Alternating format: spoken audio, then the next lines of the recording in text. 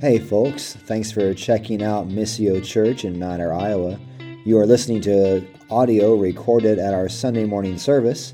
If you'd like any more information on the gospel or would like to learn more about Missio Church, you can find us on Facebook at facebook.com/Missio Mount Ayr. So this may come as a bit of a shock. Darren kind of referenced this a couple of weeks ago, but I think it's important that we still talk about this. Families can have drama. I don't know if you know this, but some families not only have a little bit of drama, they have a lot of drama. People that share the same bloodline can do the worst things to each other. I just learned the other day that my son shot my younger son with an arrow, but he assured me it was blunt tipped and it was a small bow and arrow. I'm like, oh, okay. I'm done. I'm not going to talk about that. For example, I came across this online the other day. This is great as we step into Thanksgiving week.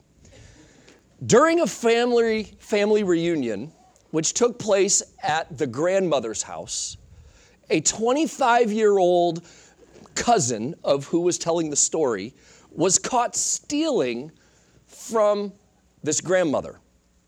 The grandmother found out and confronted him. Then the cousin picked up a knick-knack from a shelf and threw it at her and knocked her back. Now, she was knocked back into some candles, and she was wearing a shawl. The shawl she was wearing caught on fire. But without missing a beat, while on fire, the grandmother lurched forward and beat the snot out of the 25-year-old cousin. After she took care of him, she calmly removed the shawl, stamped out the flames, and they moved on to dinner. The family member who told this story said, I can never get the sight out of my mind of my grandmother wreathed in flames, delivering her retribution to this cousin is something I will never forget. I hope you don't have this happen. Or maybe I do. I mean, that's kind of amazing. A flame-wreathed grandmother beating the snot of a 25-year-old? That's pretty gnarly. I'm not going to lie. You see, family drama. Now, I know this comes as a little bit of a shock for the one or two of you in here that's actually experienced family drama. You know what we're talking about. But as we've looked through the life of a man named Jacob in the book of Genesis, we have seen a lot of family drama. If you've are joining us for the first time today, we've been walking through the book of Genesis. We've started in chapter 1. Today we're going to be in chapter 30 and 31. But just to give you an idea of what's going on is this guy named Jacob manipulated his brother Esau out of his birthright. And with the help of his own mother, deceived his father, who's a man named Isaac, out of the rightful blessing that was to go to the firstborn. And things get so bad between these two brothers that Jacob had to be sent away, like 450 miles away, which in those terms, imagine they had to walk. They didn't have cars, trains, buses, like a very long way away because his brother Esau literally wanted to kill him. Not figuratively, literally wanted to kill him. So Jacob flees to his mother's homeland, a place called Padan Aram. And while there, Jacob falls in love. And he falls in love with a beautiful woman named Rachel. And he worked out a deal with Rachel's father, a man named Laban, that he would work 7 years as kind of payment, as kind of the bride price to be able to marry this daughter Rachel. But after 7 years, the wedding night comes, but Rachel had an older sister named Leah. Now, according to the Bible, there was something about Leah that just didn't tickle Jacob's fancy. He wanted Rachel. But on the wedding night, Laban switches the daughters. And in the cover of darkness, and most likely Jacob was intoxicated, he consummates the marriage and wakes up the next morning and surprise, it's not Rachel, it's Leah. And so he gets mad, and so he has to work another 7 years. because he really wants to marry Rachel. So at the end of 14 years, he now has 2 wives. I can't imagine how to juggle that. You are all the love and woman I need, sweetheart. So as you can imagine, there's all of this drama, because what happens is there's drama now between Jacob and his father-in-law. He's run from a brother that wants to kill him, a father that he knows deceived him. He's living far from home, and now he's got this wife he doesn't like at all, and he loves Rachel, which creates this kind of rivalry between these 2 sisters. There's jealousy. There's all these things going on here. And what we really see is drama and a lot of mess in this family that God had called to himself and said, through this family, I'm going to build a nation that's going to redeem the world. This ain't the family any one of us are choosing, right? But through all this family drama and dysfunction, here's what we see. God continued to progress his plan to heal the break that sin has caused in the world. Over and against Jacob's sin and deception, over a deceptive father-in-law and favoritism and sibling rivalry. Another example of this is, for example, in Genesis 28, while Jacob was on the run from his brother Esau, God appears to Jacob at a place called Bethel. And here it is where God passes the promise that he gave to his grandfather Abraham, that he then passed to his father Isaac. Now he passes it on to this deceiver, this dude that's running for his life. He passes the same promise on. And this is what he says in Genesis 28, verses 13 to 15. He says to Jacob, I am the Lord, the God of Abraham, your father, and the God of Isaac. The land on which you lie, I will give to you and your offspring. Your offspring shall be like the dust of the earth, and you shall spread abroad to the west and east and to the north and to the south. And in you and in your offspring shall all the families of the earth be blessed. Behold, I am with you and will keep you wherever you go. And I will bring you back to this land, for I will not leave you until I have done what I have promised you. That's Genesis 28, 13 to 15.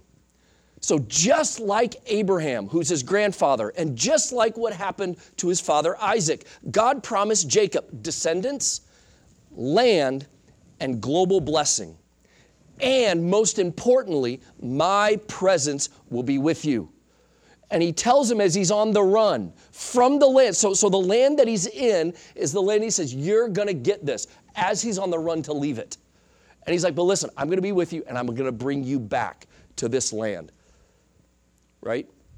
So by the time we arrive to Genesis chapter 30, verse 25, which is where we're going to start today, Jacob has been in Padan Aram, which is where he was exiled to, for 14 years. And in those last 14 years, God has passed his world-redeeming promise onto him and given him abundant offspring.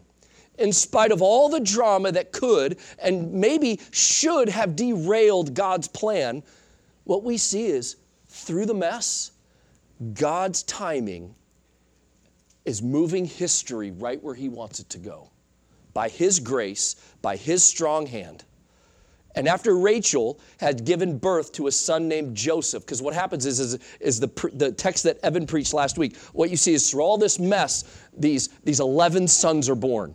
And 1 daughter. And the favored wife, Rachel, who could not bear children, finally, it says God remembered her, and she had a son named Joseph. So after Rachel gave birth to this son named Joseph, Joseph decides that now it's time to head back home. But as we'll see, his father-in-law Laban, he's got other plans. So let's pick up the story here in Genesis chapter 30, and I'm going to read verses 25 to 36. This is Genesis 30, verses 25 to 36. This is the word of God. It says, as soon as Rachel had borne Joseph, Jacob said to Laban, send me away that I may go to my own home and country. Give me my wives and my children for whom I have served you, that I may go. For you know the service that I have given you. But Laban said to him, if I have found favor in your sight, I have learned by divination that the Lord has blessed me because of you. Name your wages, and I will give it. Jacob said to him, you yourself know how I've served you and how your livestock has fared with me. For you had little before I came, and it has increased abundantly, and the Lord has blessed you wherever I turned. But now, when shall I provide for my own household also? He said, what shall I give you? Jacob said, you shall not give me anything. If you will do this for me, I will again pasture your flock and keep it. Let me pass through all your flock today, removing from it every speckled and spotted sheep and every black lamb, and the spotted and speckled among the goats, and they shall be my wages. So my honesty will answer for me later. When you come, look into my wages with you, or when you come to look into my wages with you. Every one that is not speckled and spotted among the goats and black among the lambs, if found with me, shall be counted stolen. Laban said, good, let it be as you have said. But the day that Laban removed the male, that day Laban removed the male goats that were striped and spotted, and all the female goats that were speckled and spotted, every one that had white on it, and every lamb that was black, and put them in charge of his sons. And he set a distance of 3 days' journey between himself and Jacob. And Jacob pastured the rest of Laban's flock. Man, getting dicey. Speckled and spotted lambs. You tracking with me so far? So Jacob served, you know what's funny? I preached this sermon in Buffalo. I had to explain speckled and spotted lambs and goats. I don't think I need to do that here, do I? I love where I live. This is awesome. So Jacob served Laban faithfully for 14 years, and what we see is that Laban, his father-in-law's wealth dramatically increased, which made me, Dad, feel really bad. Your wealth has not increased because of me. I'm sorry. I've been probably more of a detriment than a blessing. I'm sorry. You've been the blessing. But Laban knows that his wealth is because God has blessed Jacob, who has blessed him. He knows this. So you remember back in Genesis chapter 12, verse 13, when God first calls his grandfather Abraham, God said that he and his descendants would be blessed to be a blessing. And Jacob was a blessing to Laban, showing that once again, the Lord is fulfilling his promise. Rather than addressing the request to leave, though, Laban says, name your price. I know a cash cow when I see it. I don't want you to go. Name your price because I don't want you to go. I'll pay you whatever you want to stay. But Jacob, desiring to provide for his family, strikes a deal with Laban, a deal that would cause Jacob to stay longer, build his own wealth, but in theory, continue to prosper Laban, or so Laban thought. So Jacob proposed, listen, I'm going to continue to care for your flocks. But all the sheep and the goats that are either black or multicolored, they're going to belong to me. All the monochromatic goats and lambs, they'll belong to you. And to Laban, this seemed like a great idea because sheep and goats, they're primarily one color. So he's like, hey, the odds are in my favor. Only a minority will go to Jacob. And so they agree. But after the agreement is set, deceptive Laban goes into action.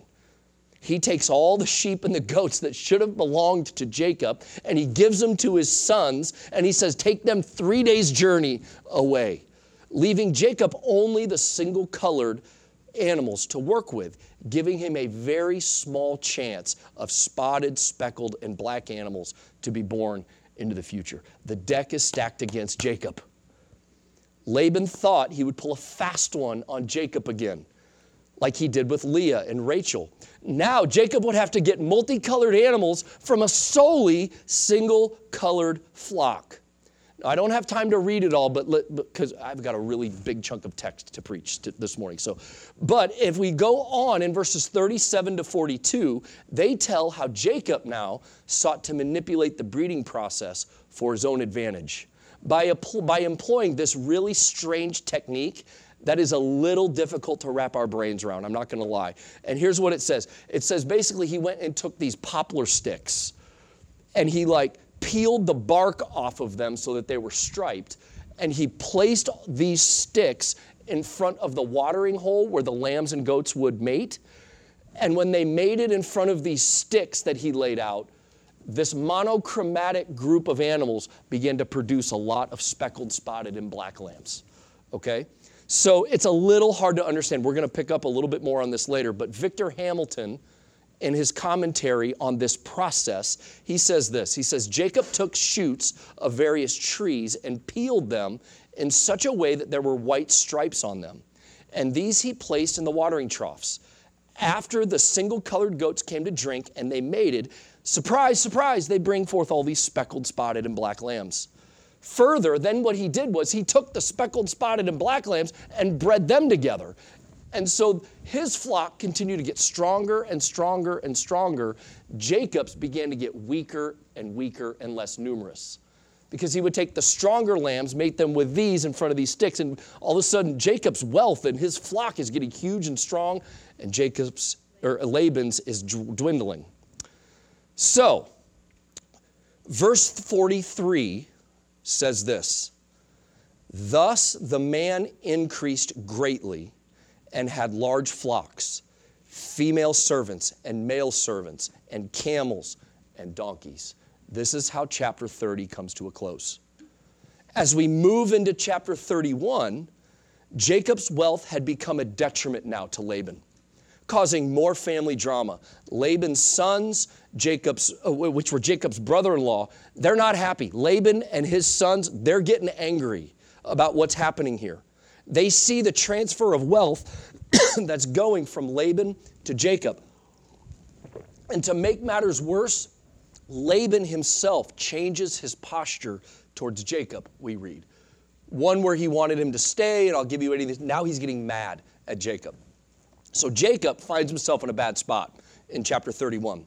He's now living hostilely with Laban in a foreign land. And into this context, we read verse 3 of chapter 31, where God, for the first time in 20 years, speaks again to Jacob. So he's in chapter 28, he speaks to Jacob. 20 years of relative silence, just God moving. And now 20 years later, Jacob in a bad spot, God comes and speaks to him again. He says, then the Lord said to Jacob, return to the land of your fathers and to your kindred, and I will be with you. This is a cool moment. See, remember, in chapter 28, God promised he would be with Jacob, that he would keep him, that he would bring him back to the land he had fled from in his perfect timing. God sees Jacob's situation. He comes to him and begins to fulfill the promise to bring him back home, delivering him and his whole family from an incredibly difficult situation. Can you imagine the hope that this must have brought Jacob? For 20 years, he heard God's voice, sees a vision, receives a promise. For 20 years, he's in hardship. Yes, his prosperity is increasing. Yes, he has sons. But life is hard in exile, and God is silent for 20 years. And then God finally comes back to him. The God who came to him at Bethel had not forgotten him. He had not abandoned him. He was still faithful. He will still fulfill his promises. And he is being set free from his time in a foreign land. From this, Jacob then brings his wives in. He brings in Leah and Rachel. And he shares their current situation. And he's like, wives, it's time to leave. Things aren't good here right now. We've got to go. It's important to read what he says to them. So let's read chapter 31. We're going to read verses 4 to 16. Starting verse 4. So Jacob sent and called Rachel and Leah into the field where his flock was, and said to them, I see that your father does not regard me with favor as he did before, but the God of my father has been with me. You know that I have served your father with all my strength, yet your father has cheated me and changed my wages 10 times. But God did not permit him to harm me. If he said, the spotted shall be your wages, then all the flock bore spotted. And if he said, the striped shall be your wages, then all the flock bore striped. Thus God has taken away the livestock of your father and given them to me. In the breeding season of the flock, I lifted up my eyes and saw in a dream that the goats that mated with the flock were striped, spotted, and molted. Then the angel of the Lord said to me in a dream, Jacob. And I said, here I am. And he said to me, lift up your eyes and see. All the goats that mate with the flocks are striped, spotted, and molted. For I have seen all that Laban is doing to you. I am the God of Bethel, where you anointed a pillar and made a vow to me. Now arise, go out from this land and return to the land of your kindred. Then Rachel and Leah answered and said to him, is there any portion or inheritance left for us in our father's house? Are we not regarded by him as foreigners? For he has sold us, and he has indeed devoured our money. All the wealth that God has taken away from our father belongs to us and to our children. Now then, wherever God has said to you, do. This is a crazy moment. See, first, what we see Jacob say to his wives is he shared how their circumstances had changed. Jacob is no longer in a favorable place with Laban. And then he contrasts their father Laban with God his father. And by doing this, Laban is shown to be a selfish, manipulative man who is completely unreliable, even though Jacob has really been a faithful servant to him. But God has been with him the whole time. God has been Jacob's provider. God has been Jacob's protector, who now is calling them home at the perfect time. In chapter 30, Jacob's wealth seems to be attributed to his cleverness and strange scheme, using these striped sticks to produce the right goats and sheep. But in reality, Jacob knows this is solely by God's hand. God is the one who caused these speckled, spotted, and molted sheep and goats to be born. The Lord is the one who has provided abundantly for Jacob. The sticks, they frankly had nothing to do with it. So I don't know if you have don't throw the sticks down. If it works, tell me if you do, though. But God had blessed Jacob. See, the Lord has not only been his abundant provider, but also his faithful protector. Despite his faithful service, Laban sought only to use and manipulate Jacob from the beginning for his own benefit. And when he could no longer do this, he gets angry. However, Jacob says in verses 6 to 7, he goes, you know how I've served your father with all my strength. Isn't it interesting that even while Laban is trying to do harm, Jacob is only trying to bless. Jacob is only trying to serve. Oh, there's a lesson in here, folks. When people are coming against you, when people are treating you terrible, even your own family, Christians do not overcome evil with good, or do not overcome evil with evil. We overcome evil with good. We bless those who persecute us. We don't slap when they slap us. This is what we see Jacob doing. But listen to what he says. He says, you know that I've served him with all my strength, yet your father has cheated me. He's changed my wages, but God did not permit him to harm me. In fact, God tells Jacob when he came to him that he has seen all that Laban was doing to him.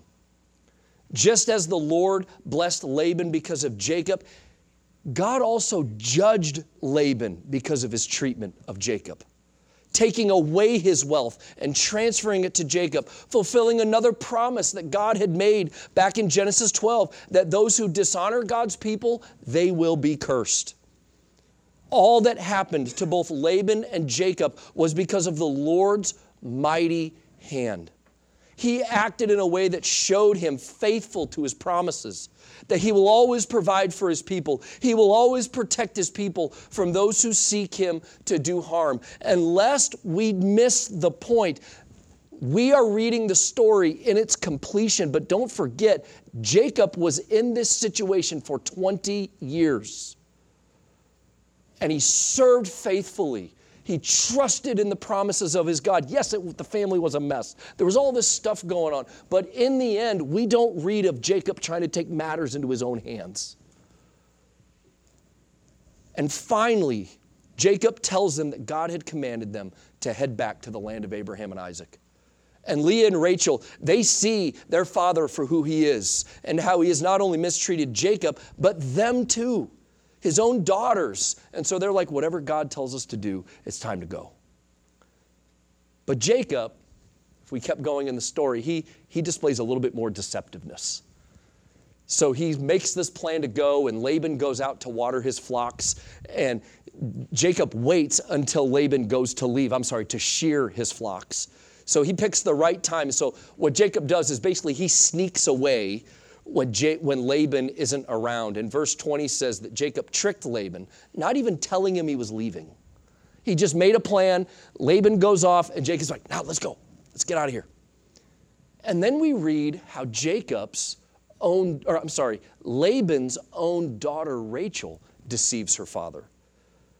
Because what she does is, as they're getting ready to go, Rachel steals her father's household gods. They were these little icons, because Laban was not a Christ follower, was not a God. He did not belong to God's people. He worshiped idols. So Rachel steals these idols and hides them as she's walking away. There is some speculation as to why Rachel took these household gods. It seems most likely that she took them as protection for their journey, showing, to be honest, that Rachel's not an entirely godly woman. There's still some idol worship going on in her life. So Jacob and his entourage, they get a 3-day head start before Laban finds out that they're gone. And when he did, what we read in the text is he gathered a group and he goes after them. And in verse 22 says he pursued Jacob for 7 days with the connotation of revenge. Laban is mad. However, the Lord intervened once again on Jacob's behalf, showing himself once again to be a faithful protector. Chapter 31, verse 24 says, but God came to Laban the Aramean in a dream by night and said to him, be careful not to say anything to Jacob, either good or bad, meaning, Laban, I'm not allowing you to touch Jacob.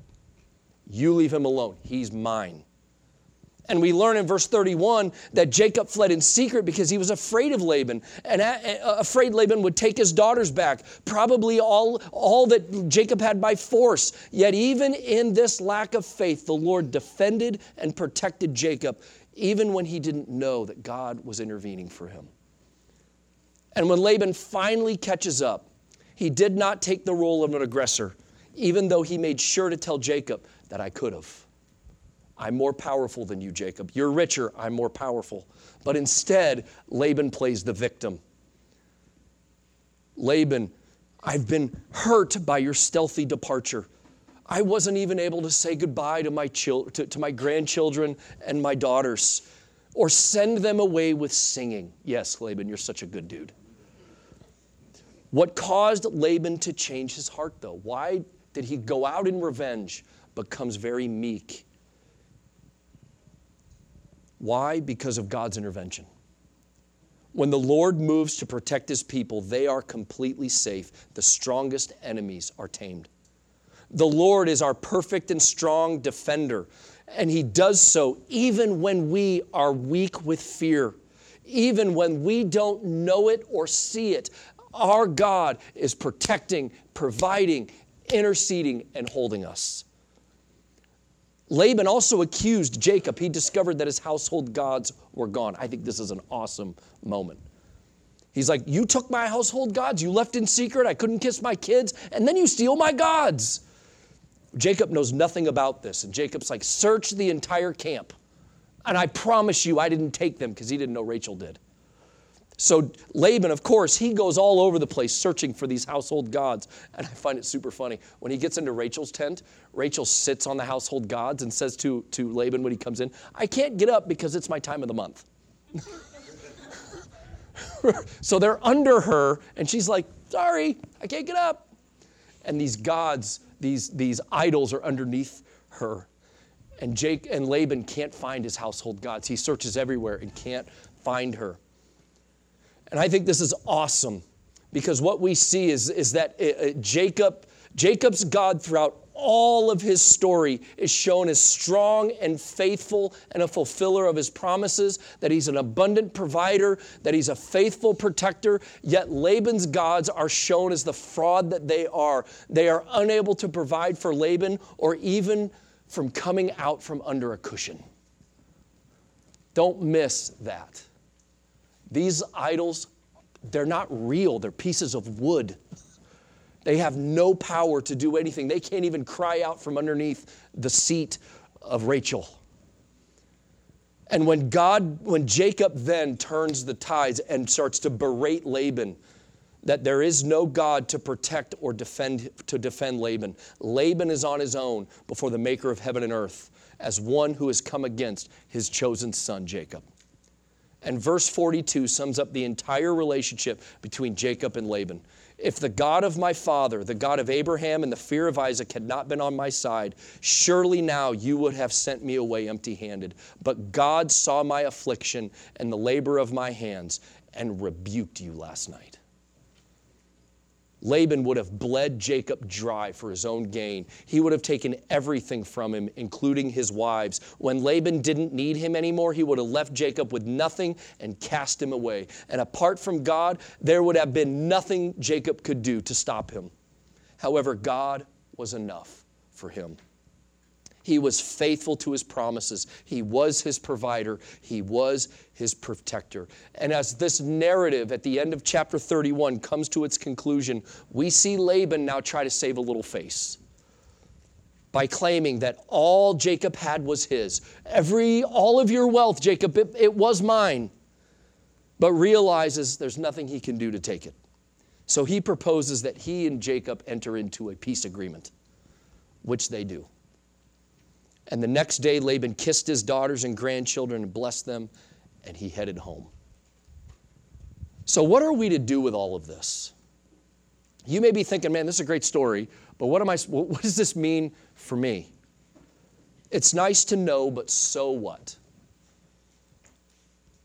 Consider what I've repeated often today, what comes from these chapters. The Lord fulfills his promises. The Lord provides for his people. The Lord protects his people. I really want you to let those three phrases sit with you for a minute. Because everything that we do here on a Sunday morning is not just meant to be a neat little pep talk or a neat little check box that I went to church today, and then we live our life as if none of that is true. If you belong to Jesus, allow these truths to guard, govern, direct your entire life. The Lord fulfills his promises. If you belong to Jesus in this room, you have received an inheritance that was given and guaranteed solely by the Lord himself. The Lord is your provider. One of the reasons why we want to be faithful stewards of our money is not because Darren and I want to get rich. We don't even set our own salaries here at the church. Another group does that that's independent of this church. It's because we want to give money not only for the work of ministry, not only so that the mission of God can increase, because collectively we can do more together than we can apart. And yes, I know some of us in this room struggle financially and wonder, how am I going to make it the next day? My wife and I understand that. But at the end of the day, if I understand the Lord is my provider, then that means I can still, in an act of worship, even in my poverty, I can give faithfully to the Lord because he's my provider, not my work ethic. He's the one that will provide for me everything that I need for life and godliness and sustain all that I have until he's chosen for me to come home. And I need not fear. So when we place that in this as an offering, make that a sacred moment for you as you place the offering in the basket, because money represents so much. Is my trust in that, or is it in the God who owns everything? And that's just one example. That the Lord protects his people. Oh, there are so many Christians that walk around fearful. It boggles my mind sometimes when I hear Christians say that I'm scared to read the book of Revelation because of all this hardship and no, guys, the book of Revelation is meant to be the ultimate comfort for the people of God, that though the world go to hell, Christ will save his people. that Christ rules, He reigns, and He will bring this world and all of history to completion. That even if people hurt your body, they will not touch your soul. That the Lord holds His people. We have spiritual implications that are incredibly important that then spill over into everyday life. We have an enemy. Get your arms and minds around this. We do have an enemy, ladies and gentlemen. And in some ways, it's a lot like Laban. And in more ways than you know, it's worse than Laban. And this enemy is sin. This enemy is Satan. And it's our own wicked hearts. Please stop following your heart. It is wicked. Mine is wicked. Talk to my wife for 8 minutes, 8 seconds. But the promise that God gave to Abraham, Isaac, and Jacob is ultimately about delivering His people from our greatest enemies, the sinfulness of our heart, the wickedness of Satan who hates us, and the sin that has brought death to us. This is our greatest enemy, and it is very real. But God fulfilled this promise of delivering us from all of this by sending His one and only Son, Jesus Christ, who defeated our greatest enemies by His perfect life. He came in our place. I love that phrase, in the stead of ruined sinners. Jesus comes wrapped in flesh like us, and He perfectly follows God in heart, mind, soul, intention, totally sinless, fulfilling everything. He was the real image of God. He is the real image of God, what we were supposed to live like. He comes and in His perfect life, and then He goes and in His perfection, He offers His life as a sacrificial death on the cross, saying, I who knew no sin will become sin for you, so that in me you might become the righteousness of God. You will no longer have to fear God's wrath. You will no longer have to fear the day of your death. You will no longer have to fear if you're going to be provided for, protected, that you can live with promise. And then He rises again from the grave. And this is not just a fairy tale. This is a fact of history. One of the things that caused early Christians or early pagans 2,000 years ago to flock to Jesus Christ is because they knew it was a historical thing that happened. It wasn't in a made-up fairy tale world. Jesus really did this, and the grave today is still empty, and people have been searching for it for thousands of years, and you can't find it. All you can find are empty graves. All who trust in Christ alone and follow Him with their lives are delivered, like Jacob, from our enemies. God promised a Savior. He provided a Savior, and He protects His people by that same Savior. Do you, to the core of your being, believe this? I'm not asking if you'd go to church. I'm asking, do you believe in the resurrected Son of God? Has He so gotten a hold of your life that He's just not some little piece? He is your life because He is the author of life. Do you rejoice in this? Do you rest in this? Because sadly, if you don't, you are and will be as exposed as Laban became before Jacob. That I have given my life to impotent things. I have pursued fruitless things with my life. And I have nothing to show for it at the end of the day. Oh, please turn away from that to the full abundant life that Christ gives. Oh, taste and see that the Lord is good. And then there's the reality of everyday life. Do you engage your life and others resting in these great truths, or do you give spiritual assent to the gospel but deny its power by living as if God is not faithful, by living as if He's not your provider and that He doesn't protect you, and therefore you find yourself living in constant anxiety, never at rest? I find it interesting that in the book of Ecclesiastes, there's this verse, and I cannot remember the exact address, but it said, even in the harvest time, there we must rest. Because ultimately we know my life is not built on my labor, it is built on the work of God. And from that work, I work. We know the answer by what controls us and what motivates us. What are the things you fear the most? Because what we fear is what governs our lives. And that is the God that we worship. What is the God that you worship? Is it the living God? Or is it an idol made in your image? In everyday life, we so often want immediate results to the things that frustrate, anger, or bring anxiety. Like Jacob, we may have long seasons where it seems as if God is not working, God is not speaking, or has left us. What are we to do in those moments? How do we move forward from a gospel-centered perspective? Like Jacob, we must be faithful to serve our Lord and for the good of those around us, holding to the promises that He who gave them is true. And I may not see it today, but my life is staked on all that God has said, all that God has done. And I may not see it in this immediate moment. I may not see it in this season, but even in this, though I may be slayed, yet my hope is in Him. And He promises that all who place their hope and trust in Him, believing that He's our provider, that He's our protector, that He is our promise fulfiller, we will not be put to shame.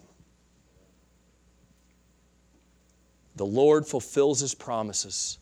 The Lord is faithful to provide. The Lord protects His people. Praise the Lord our God. Father in heaven, we come to You in the name of Your Son.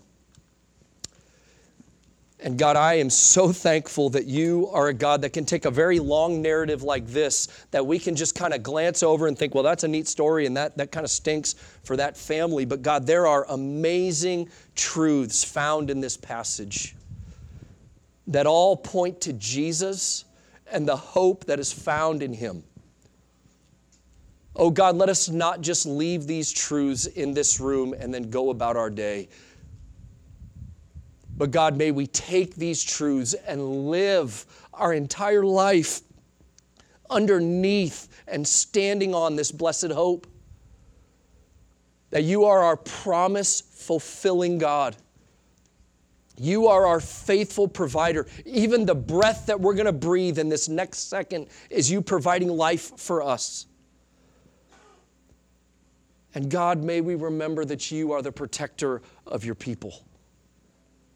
We need not fear whatever this life throws at us. Yes, it may bring hardship. Yes, it may bring sorrow and sadness. Yes, it will bring times of confusion. Yes, it will bring times where we are brought to the end of ourselves. But that does not mean we are without hope.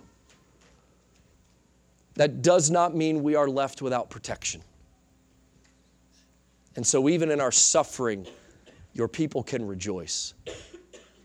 God, if there's anyone in this room that has not given their life to You, that has not said, I trust in Christ alone so that I can stand before God forgiven and made new and given a new life, God, I pray today that they would hear Your voice calling them home, that they could enter into the joys of Your promise, Your provision, and Your protection. God, we love You and we praise Your name. In Jesus' name, amen.